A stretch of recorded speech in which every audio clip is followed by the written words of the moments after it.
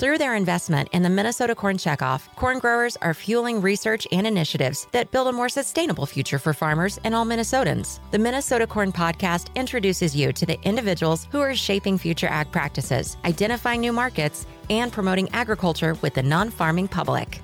Today, I'm visiting with Lauren Biegler, who, along with her husband, farm in Murray County in southwestern Minnesota. Lauren has been a volunteer for CommonGround in Minnesota for several years.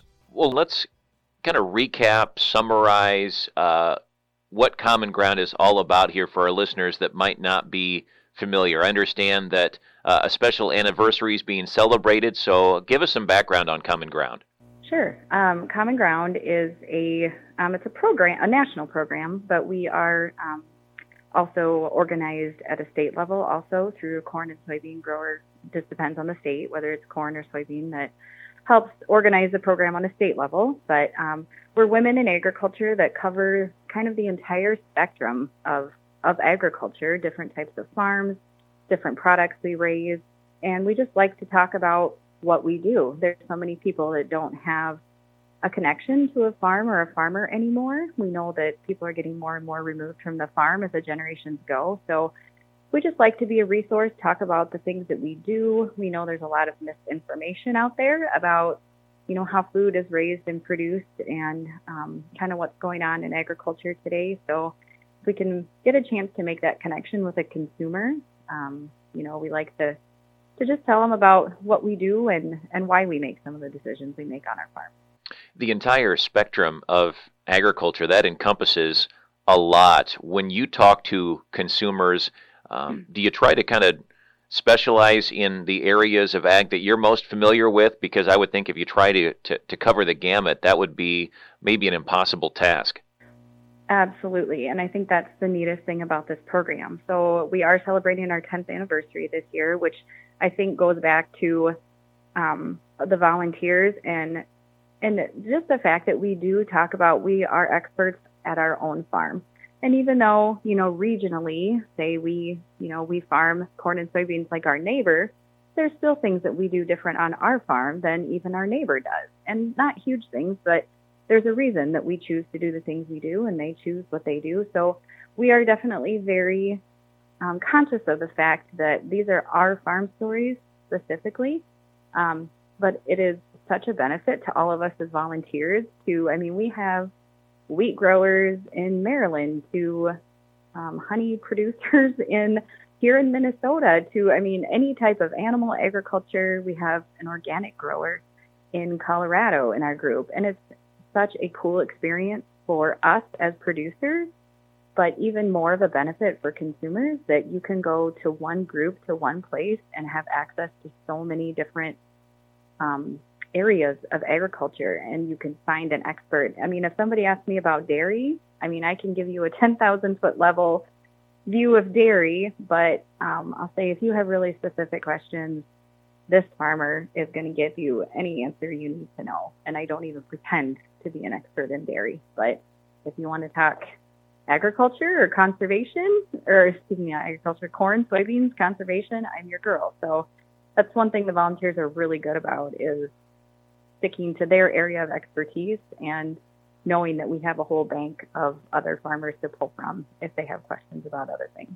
Walk us through then an interaction that you have either had or plan to have through CommonGround, explaining why you do what you do on your farm and the tools that you use to reach these people, whether it's social media, face-to-face, how you're able to connect.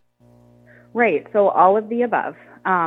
In years past, from a state level, from my experience at a state level, one of my favorite things has been farm dinners. So we invite one of our core groups that we focus on for consumers is other urban suburban moms. So people that really are just like us, that are food purchasers, preparers in the house, which does include some men too, but for the most part, I think women do a lot of the grocery shopping and preparing food at home. So that's some of our main target audience. So we do use social media a lot, which really is a nice way to catch, bigger groups of people. Like I said, we've done events like farm dinners where we actually bring, people that we invite from the cities out to the farm and we eat a meal on the farm, and it's it's a really cool chance for them to, walk around, and whoever is gracious enough to host usually has some, machinery out. And we try to do it in the summer when the crops are growing, and it just provides a really cool way to spark a conversation, like when they can actually see that physically in front of them and you're standing there with them. I think it just helps, it helps them think of questions, and it helps us too, because sometimes when we talk about things, I mean, we have our own language. I think every industry has their own lingo, and agriculture definitely does. So when we say things, sometimes you say, what is that? And, it's really neat. Sometimes you can physically show them what you're talking about. So that's kind of cool.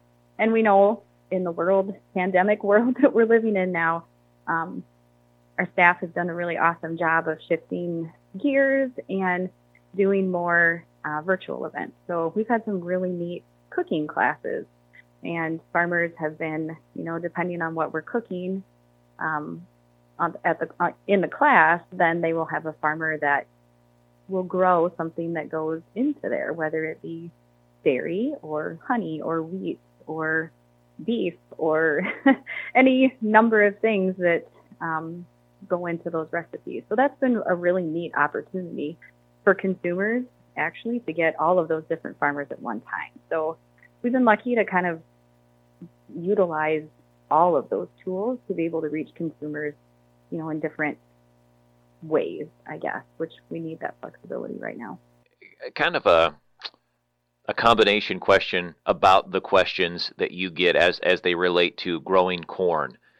What are the most common questions that come up, Lauren? And then maybe one or two really kind of off the wall questions that kind of speak to the fact that as people are further and further removed from the farm, they really don't understand what farmers do. Right. And I think probably one of the most common questions, and this, I feel like sometimes it's harder as a corn and soybean farmer because we definitely don't produce something that goes directly into a grocery store in the way that we take it off our farm. So sometimes, like if we've even done events in grocery stores where a dairy farmer will be in the dairy section, a pork producer will be in the meat section. And then us corn and soybean farmers, we stand in the produce section just to try to catch people. But they say, oh, you farm, what here do you grow? And so just understanding that, even though the corn that we grow on our farm isn't directly consumable, getting them to understand it's not sweet corn, that it's field corn. A lot of times those are the kind of questions we get. I think a lot of consumers don't know enough to ask a lot of more complicated questions than that. And that's another place where I feel like our volunteers really excel, is that there's really a lot of consumers when you look at all the information that's online, whether it's, myths and mistruths or not, they get fearful about the grocery store and buying food. And is this safe for my family? Do I want to feed this to my kids? And, it's nice for them. And they think of a farmer as some abstract person that they don't know. So really one of the goals of our program is to just get us in front of consumers and say, you know what, I get it. Like, I'm trying to get my kids to eat fruits and vegetables every night, just like you are. I do all my shopping at the grocery store, just like you do. I sometimes wonder, like, is this safe or is it not? Because I hear all the same things that you do. So I think part of our main goal is to just, sometimes I think they don't even always know what to ask.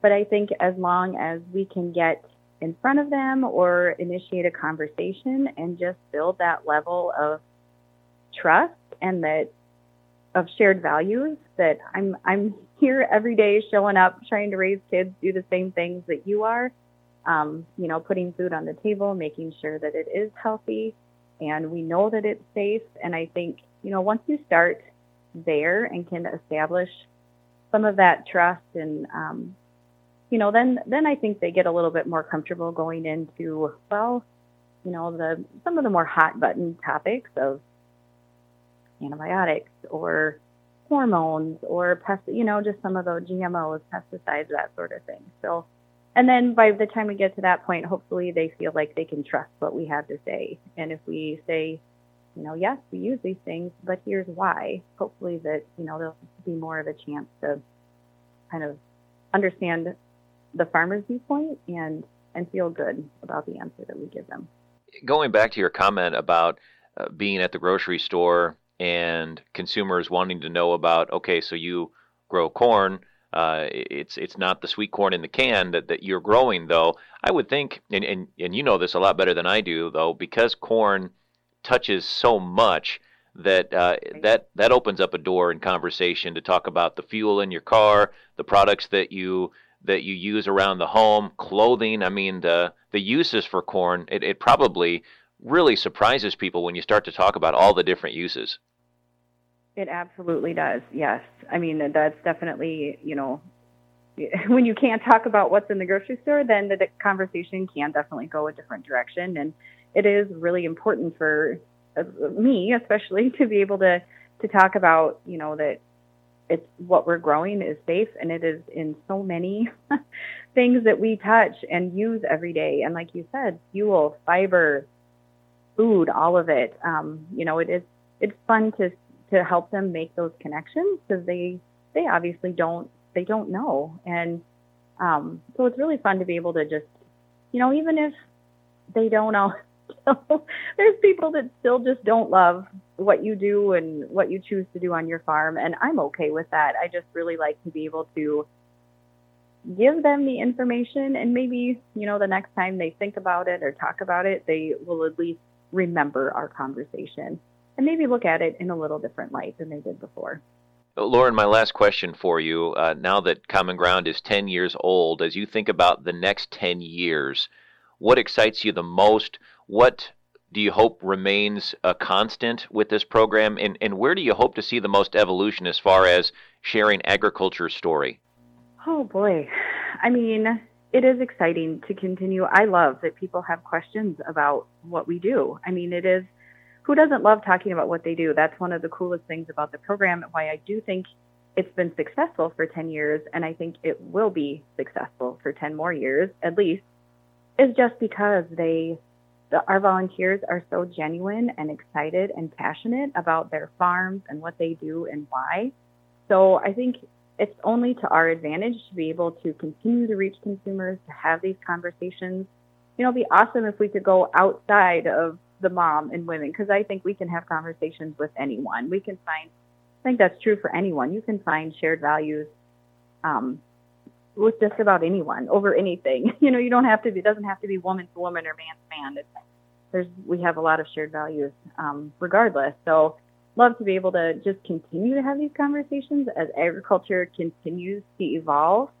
As technology continues to advance, it's going to be very important. I feel like that we continue to have these conversations and, try to be on the leading edge of helping kind of pull consumers along as to how these things, can be beneficial to us as farmers, but also to them as consumers. So sometimes I think we've kind of gotten a little behind the 8 ball on some of those things and let other people drive the messaging. And I think it would be really amazing if we could be the ones to lead, consumers in some of those new trending topics in agriculture.